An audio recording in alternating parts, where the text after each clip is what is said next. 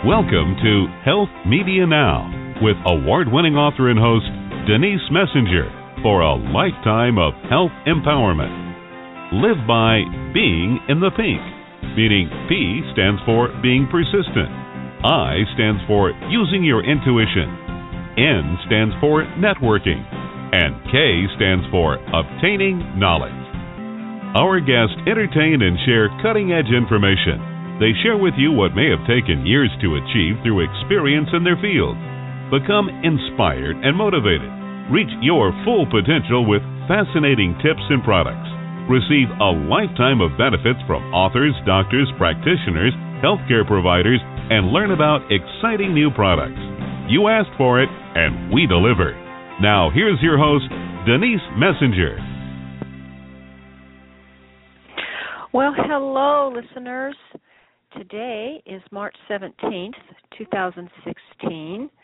We have a very informative show for you today, and everybody is going to learn how to better manage the healthcare system, and particularly if you're an advocate for someone. It has changed dramatically within the past 5 years, and in order for somebody to even get out of the hospital is a major accomplishment.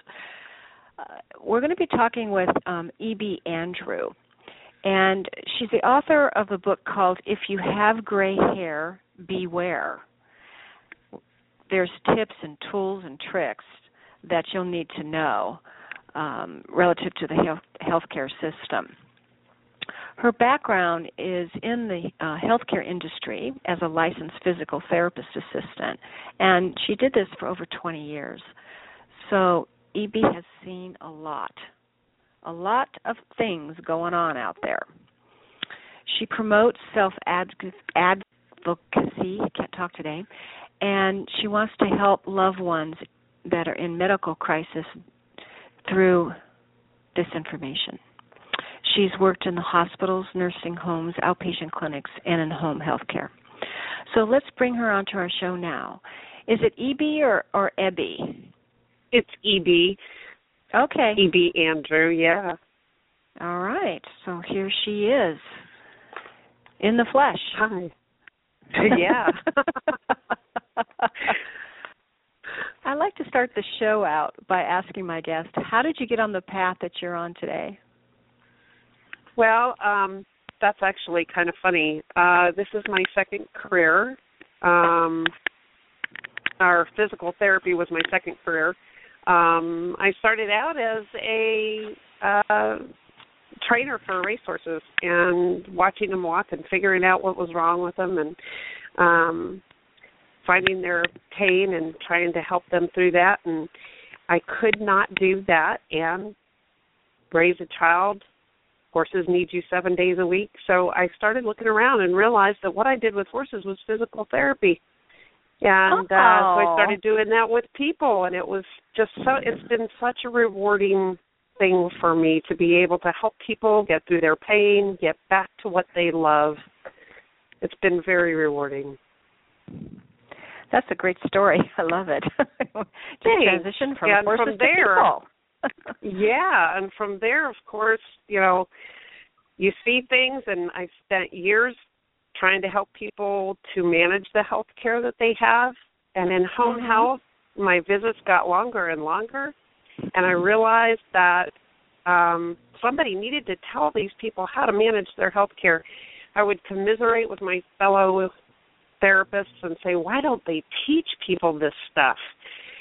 And I realized I needed to stop complaining and do something about it, and that's where I wrote the book. How long did it take you to write it? It took, and I'd go back and I'd rewrite and I'd look at it again and I'd reorganize the book, and by the time I got to where I felt like I had stuff really set, I hired a professional editor and realized I didn't know anything.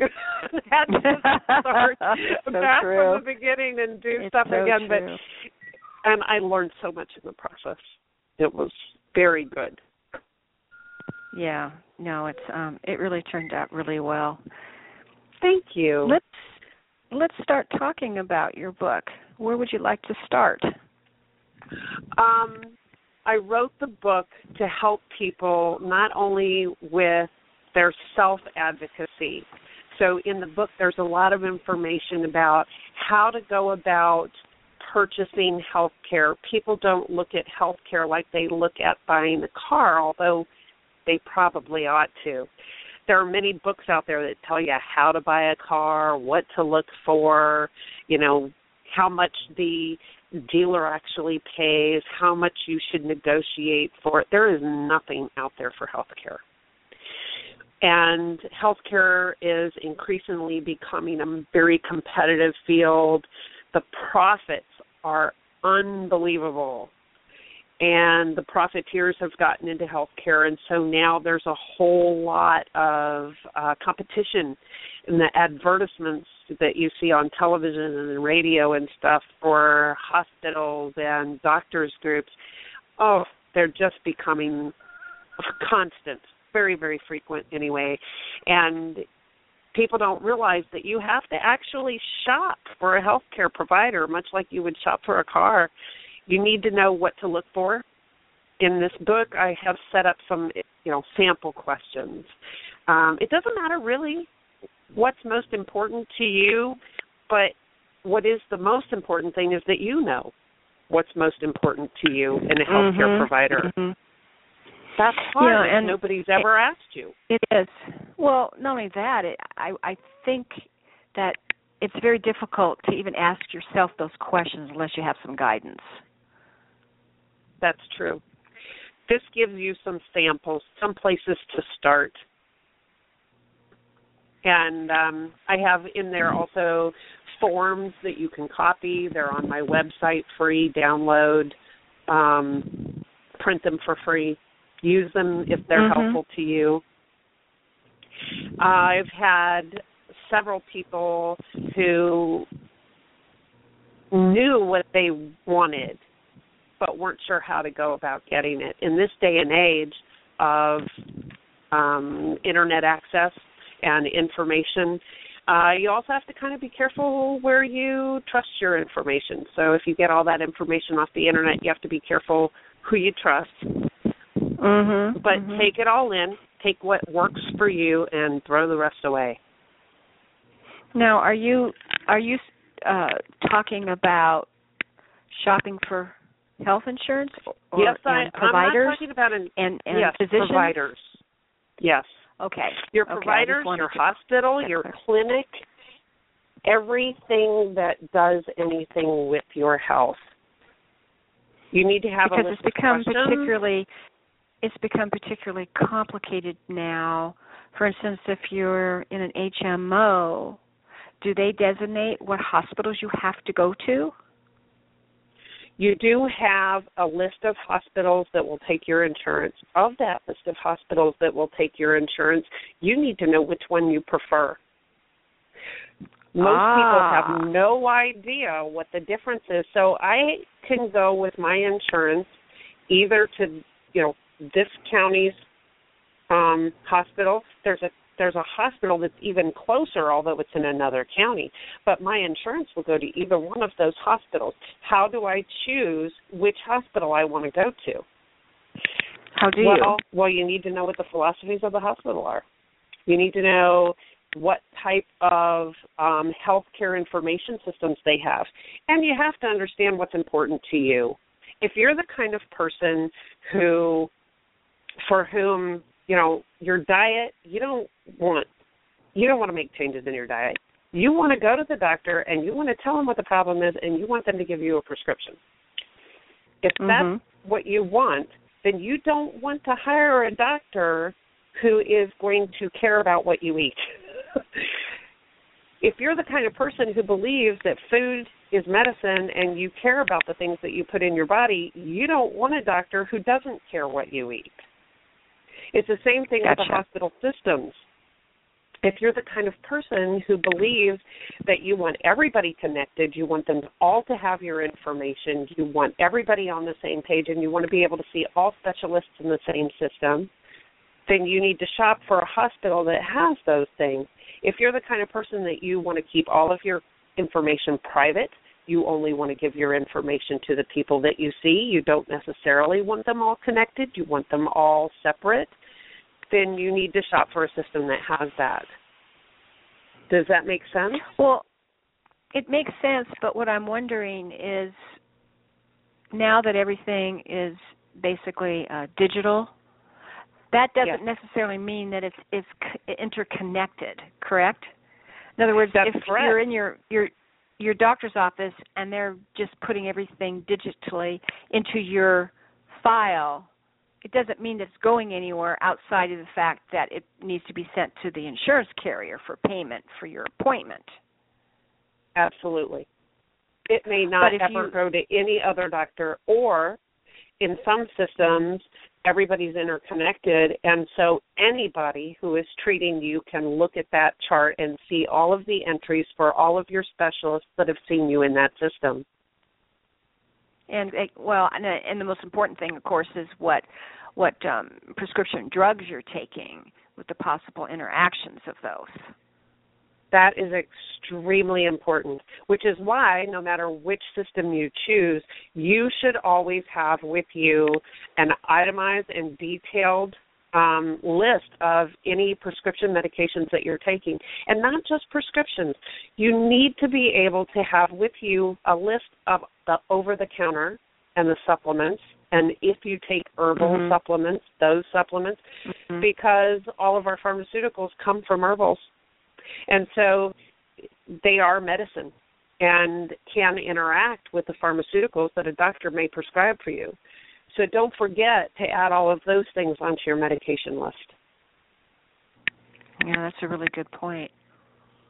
Well, there's certain physician groups now that are actually part of hospitals. They're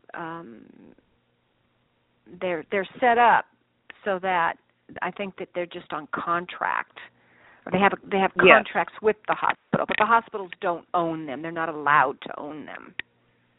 Yes. Now, are those becoming more and more?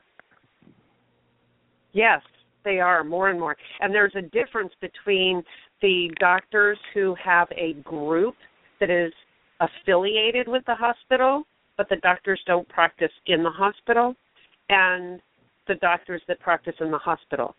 Most hospitals now are using hospitalists, which is a group of doctors and they may go through a contract company, so a company that provides doctors to hospitals.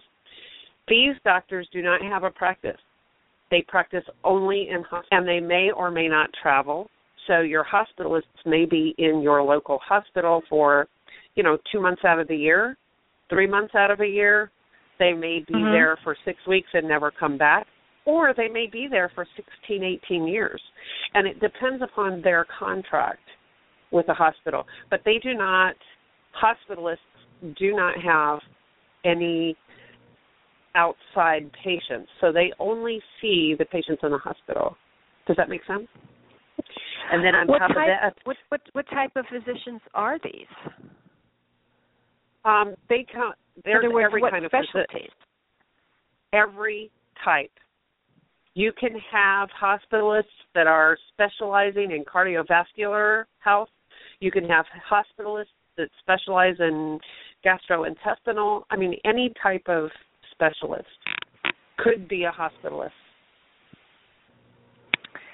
So does that mean when you're hospitalized and it's recommended that you need a specialist for a certain condition, if you happen to be in that facility where they have hospitalists, you're assigned one of those people?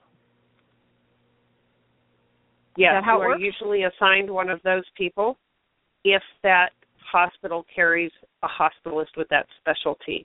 The hospital will contract with a specialist. And if the specialist is a hospitalist, it'll be a person who does not generally carry a practice outside the hospital. They only work in the hospital. if they are contracted with the hospital and the hospital does not have a hospitalist that is that specialty, they may also have a practice. It's getting really confusing. It is very confusing, and so even if they recommend that you get a specialist, and indeed, when you're in the hospital, oftentimes you're there because there is an emergent need. There's no, you don't end up in the hospital if there's not an emergent need. Right. During the emergent need, it's best to take the advice of the hospitalist or whatever specialist that they recommend that you see at the time. Once you're out of the hospital, once the emergent need has been handled, it is then up to you to shop around for another specialist, and you can keep a specialist that will follow you, for instance, in the hospital, so you come back to the hospital for your follow-up care, or you can seek a specialist that is not in the hospital. But remember that most hospitals that now have hospitalists, if you seek a specialist outside the hospital, they will not have hospital rights. Privileges. So they don't go into the hospital. Yeah, they don't have hospital privileges, right. So this has really changed from how it is very different now. And you do need to shop, and you do need to know that whatever provider you choose is going to be able to have the same philosophies that you have, so that they will be able to meet your needs the way you want them met. When you're in the hospital, you often are not capable of self-advocacy.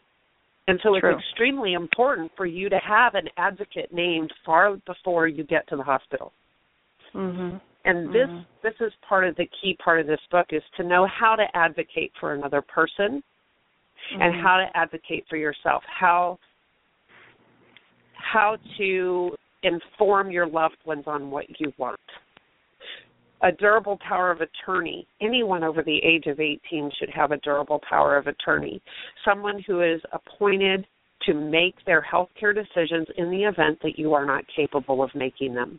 If you're in the hospital, often you are either too ill or under the effects of pain medication or any number of other medications that render you incapable of really making an informed decision. What is the status of, say, Medicare, people that are on Medicare, and if they have a supplemental plan relative to hospitalization? Is it a little different? Not really. Not really. It still isn't, huh? Not really, no. You still need to shop around, and you still need to know what your preferences are and to hire the people that will follow those. And you also need to have an advocate. Interesting. I was just thinking in cases where somebody's hospitalized and they have to have an operation. If you have been seeing a specialist on the outside prior to that, and they don't have hospital privileges, then it gets a little tricky on who's going to actually do that surgery. Well, that may be tricky, but you can always request that they will consult with your specialist, and most times they will. Remember that the people who are doing patient care get into this field because they want to help. They really do care. I have been in this field for 20 years, and almost every single one of the people that I know that actually do the hands-on care, your nurses, your aides, your techs, all of those people, they get into this field because they are born caregivers. They want to help people. And if you let it be known that you have a specialist, that's another part of the book, though. I really recommend people get a healthcare notebook. Keep all of your healthcare stuff in it. Take it with you when you go to the hospital. It will have contact information for all of your physicians, your diagnoses, all of those things in it. You give that to them, not to take, but to look at and say, this is my specialist, this is his contact information or her contact information. Please contact them. They know my history. It's in this age of technology, even though we do have HIPAA, and even though HIPAA is, we've all been HIPAA'd to death with the privacy information paperwork that you have to sign, any provider can talk to another provider that you have given permission to about your care. So if you have been seeing a specialist and you go to the hospital and you give the hospital permission to have this outside specialist speak to them, they can freely give any of your history, your information to the hospital, and there's no problems. And they all know that. And they all want to make sure that you get the best care possible. True. I like how you talk about in your book how medical professionals can only recommend things. Yes. And that, most doctors, their viewpoint may not necessarily be the correct one. You can always challenge that. You don't have to accept what they recommend. You can say no. Absolutely. And I here we go, advocate for people to practice saying no in the mirror. We are coming out of a generation that believes that the doctor's word is law. Yes. And the way that we doctor now is very different than the way that doctors doctored when I was a child or when my grandparents were children. And understanding that if something just doesn't seem right, if you get a diagnosis or a doctor recommends a series of treatment or something that just does not feel right to you, always, always, always get a second opinion. It's one thing when you go to purchase something like a car and you get this gut feeling. It's another thing when it's your life. And in the last 5 years, education for staff members of healthcare facilities have been geared toward the dollar. So we, as healthcare providers, are being instructed by the facilities that we work for to pick the treatments that will bring the most dollars. Even as long as that treatment will meet the patient's needs. So if you have two treatments, one is more appropriate, the other one's not quite as appropriate, but they'll both do the same thing. But the not quite as appropriate one will bring a higher dollar. The pressure to pick the higher dollar, the pressure for your department to bring in the profits is enormous. And you as a consumer need to know that. So anytime you have any questions, don't hesitate to get a second opinion. Don't hesitate to get a third opinion. At the same time, know that serious diagnoses have a time issue. Medicare will not cover a second or third opinion if it is not an elective surgery. Interesting. Yeah, isn't that interesting? Well, if we start talking about things such as cancer, are they prescribing chemotherapy drugs that they believe might do the same thing, but if one's more expensive than the other, they'll use it? I don't know. That's not my specialty. However, I do know that the pressure on all of us, the pressure on everybody is tremendous to bring in the money. Yes, all the healthcare workers, the pressure on us, and for every department that will be a little different. So for physical therapy, ultrasound doesn't bring much of a reimbursement, but this other treatment would do the same thing. So let's do that, not this. There's huge pressure on us for that. Yeah, I can see that happening.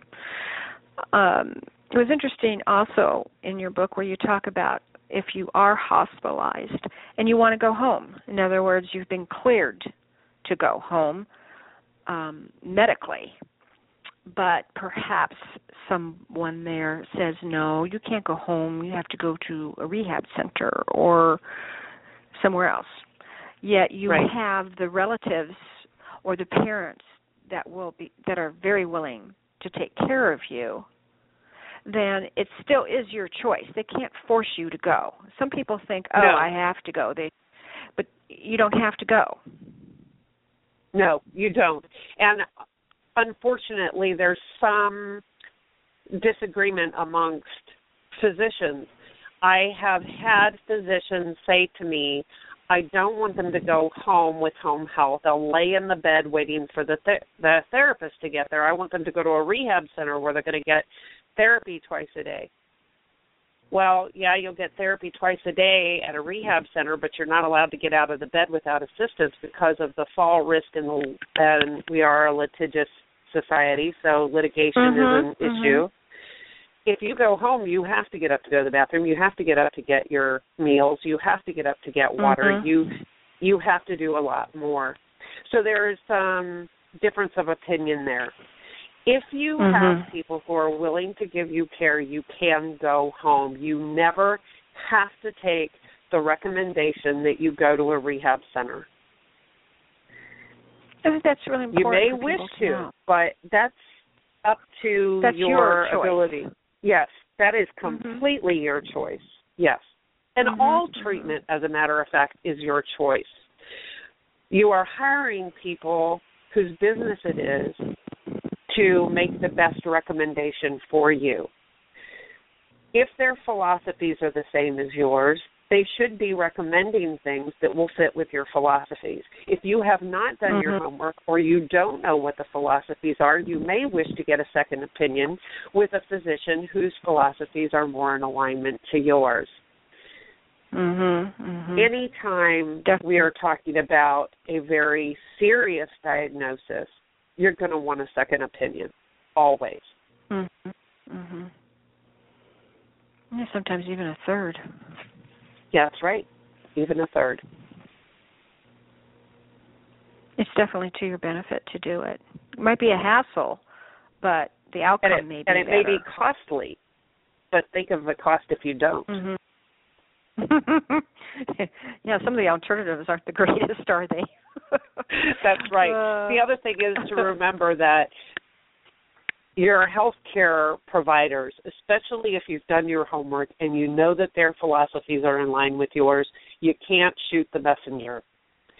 Even if they give you news that you don't want to hear, at least they're giving it to you. That's a good thing. Oh, gosh. You also talk about alternative and complementary medicine. What do you have to say about that? There's a huge trend now for us to be moving more towards alternative and complementary medicine. Our hospitals are starting to add healing touch and massage, and we're learning the benefits of all of these complementary medicines. I strongly believe in complementary medicines, and it doesn't matter whether you do or not. If you do, you want to make sure that your traditional medicine hospitals and physicians are going to work in conjunction with your complementary medicine practitioners. And if you don't, then that's fine. But a lot of hospitals are now offering these things, and if that's something that's important to you, that's one of the things you want to look for when you're shopping for the network that you're going to choose to use. Good point. Really good point. If they offer the services, then they're more likely to work hand in hand with the people that you've already hired to do your complementary medicine. Yeah, we're located in California, and UCLA is a huge medical center. I'd say within the past couple of years, they now have what they call an East-Western medicine clinic. And I know people that are referred over there quite often for acupuncture and for physical therapy. I mean, it's really interesting what they're doing. Yes, and we often Nutrition, in too. this country talk about peer-reviewed and repeatedly demonstrable research. I often laugh about the fact that acupuncture has 2,000 years of that. I know. So there's something to it. Chinese medicine has 2,000 years. There are things that are out there that can be very effective that we in this country haven't necessarily looked at before, but are now becoming much more mainstream. And the people who use alternative and complementary medicine and the people who use traditional Western medicines in this country, traditional for this country, are working together more and more. And it's to keep costs down, I assume. I don't think so. No? I don't think so. The insurance companies don't generally pay very much for complementary and alternative medicines. However, I think that the reason is that the people see the difference in their health. They see that it is working for them. And although the insurance companies are not paying for it, they don't pay very well at all for any alternative or complementary medicine. And even if they do pay, they pay very minimally. So they'll pay for 5 naturopath treatments in a year. Okay. You see, that's minimal, especially for anybody who has any kind of a chronic problem that they are managing. Right. So that's, I think it's being driven by the people, not by the providers necessarily. No. The providers, I don't think, find a whole lot of profit in it, but the people are finding the benefit to their health, and so it's driving it. The providers, the healthcare providers, the hands-on providers are seeing a huge difference in their patients, and they are also driving this. The administration and the profiteers in healthcare, the people who are making the billions every year, and I do mean billions with a B, they're not looking at alternative and complementary healthcare with a favorable eye. I don't think they feel that this is very profitable. I would think, though, that the large corporations that have insurance plans for the employees, that's probably a pretty big driving force right there, to have preventative programs for the employees. At this to point, keep their what I premiums down. What I have seen at this point, the preventative programs that they have are about, we will give you a percentage off if you join a gym. We will give you so much for following. For instance, if you have asthma, we'll give you credit on your premium if you enroll in this asthma health class. And they all teach pretty much the same thing, traditional pharmaceutical medicine. I'm not seeing a whole lot of, I have never seen, as a matter of fact, a corporation that was so progressive and wanted to take care of the health of their employees so well that they offered massage. If they do, it's 15 minutes on a break in a chair. It's not massage therapy. It's not the kind of massage that is going to generate health in the person. Alternative and complementary medicine is a lot more than massage, and true. Most places, if they offer that, they pay for the massage therapist to come in, and you can take a 15-minute break and go sit in a chair and get a massage. And I'm not saying that there isn't any benefit to that, but what I am saying is, that which is a huge driver of a lot of the illness in our country. We know that stress drives blood pressure and weight gain and diabetes, and we know all those things. So, stress reduction is responsible program for 90%. is excellent. Mm-hmm. Yes. Mm-hmm. Very much so. Yeah.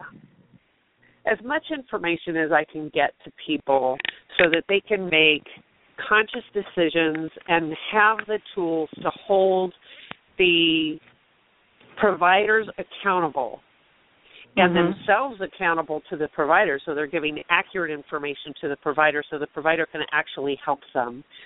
That's the information that I have tried to put in this book.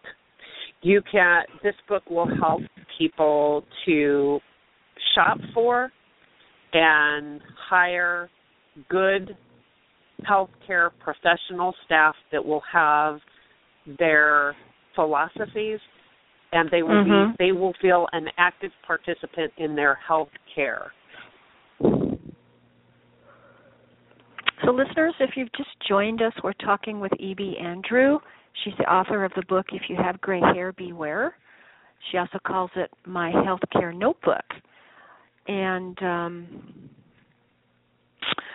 I was thinking we should probably talk about why should people protect their health?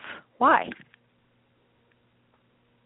Well, as a society, drives everything from our economics to, everything. Your health as an individual drives the happiness of your life. Mm-hmm. If you're not feeling good, nothing feels good. Mm-hmm. Mm-hmm. Taking an active participation in your health instead of just going to see the doctor when something's wrong and then expecting a pill to fix it, that is not a good way to manage your health. Managing your health is often like managing your finances. You hire a financial advisor that advises you on how to manage your finances so you can meet your financial goals, but they're not responsible for what your finances are. It's the same thing with your healthcare professionals. They advise you how to manage your health. They give you recommendations, but they're not responsible for your health. You are. So true. We don't think about the fact that we live in our own home. You know, our bodies are our vessel. Starts breaking down, you're going to have issues. You're not going to be able to get around like you normally get around. It's a lot better to do the preventative care. And I always say, you know, your warranty's up around 50 years old, because that's when things start going. So it's a good time to go in and have your annual checkups for sure. You know, have your blood work done. The blood, it will tell going on. Yeah, monitor your health. You're the one who's in charge of it. Yeah, you should be monitoring all that stuff. You should care as much as your doctor what your results are. And it's your doctor's job to explain those to you. And when you go in to see your doctor, nowadays, you have even less time with them. You know, before you had perhaps the full 15 minutes. Now they're so busy inputting things into the laptops that they can't really concentrate on what it is you have to say until they're finished. And before you know it, one of the you're tools down from 15 that I have minutes in my to book. Who knows what. Yes. And one of the tools I have in my book is the list. Between doctor's visits, make a list. Make a list of all the questions that you have. Keep your health diary so that you can accurately report to your healthcare provider what is happening with your health. But when you go in to see your doctor, have your list of questions, have 2 of them. And when the doctor walks in the door, hand them a list and say, I brought this for you.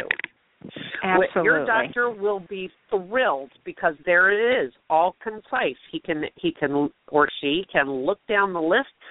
She can read every single one of them, figure out in her own head which ones are related, talk to you, ask questions that they want, and answer each one of your questions. Tick, tick, tick, tick, tick. Takes less time less effort, and they're not trying to drag the information out of you.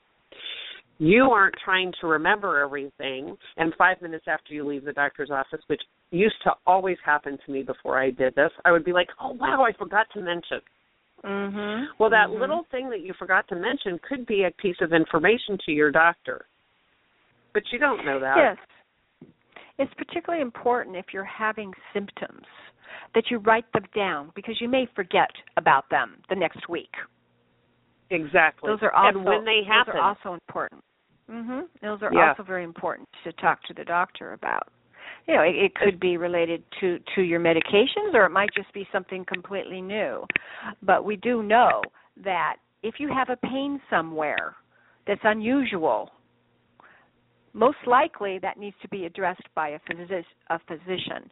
And granted, you and I are not physicians, and we recommend that everybody go to their own, of their own choice. It's important to get it checked out, not to just let it nag and nag and nag and nag. And keep thinking, oh, it's going to go away. It's going to go away, and week after week after week. Yeah, remember, you are your healthcare manager. Really not such a great idea. Well, why don't you tell our listeners where they can buy your book? It's very important that they have this so that they can manage their health. You can get this book at Amazon.com. And how about your website? Tell everybody about your website. My website is grayhairaware.com or ebieandrew.com. You can go to either one of those. My website has templates for all of the stuff for the My Healthcare Notebook, which is your healthcare management tool that allows you to manage everything and keep your healthcare providers accountable and yourself accountable to report to your healthcare providers anything that's important. It has all the templates on my website, free. Download them, print them, use them, alter them, whatever it is that helps you to manage your health care.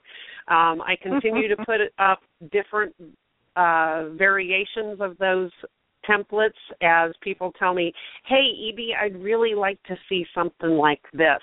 And so I'll try to add that. There's contact information on my website. If you have any suggestions or want to see a template for a certain type of thing, let me know. I'm happy to make one up for you and put it up there for you to print. Well, I don't think we could ask for anything more from you. You've done a really great job on your book, Ebie Andrew. If you have gray hair, beware.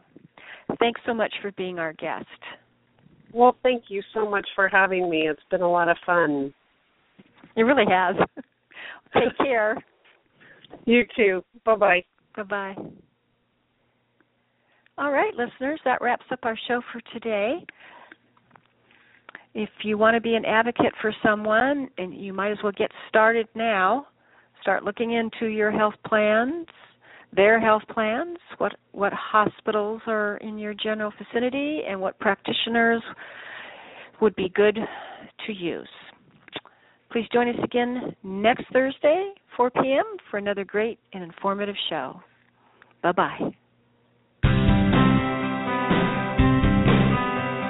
We celebrate our listeners worldwide and invite you to contact Denise at www.healthmedianow.com with any questions you may have, and follow her on Twitter at HealthMediaNow and Facebook at HealthMediaNow. For those interested in an advertising campaign on her show, contact Lisa at KnowledgeWorksPub.com. Be sure to visit GotCancerNowWhat.com for information on Denise Messenger's award-winning book, Got Cancer? Now What?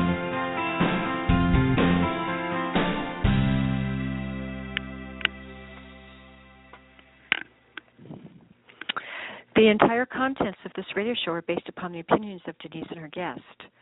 It's not intended to replace a one-on-one relationship with a qualified healthcare professional for medical advice.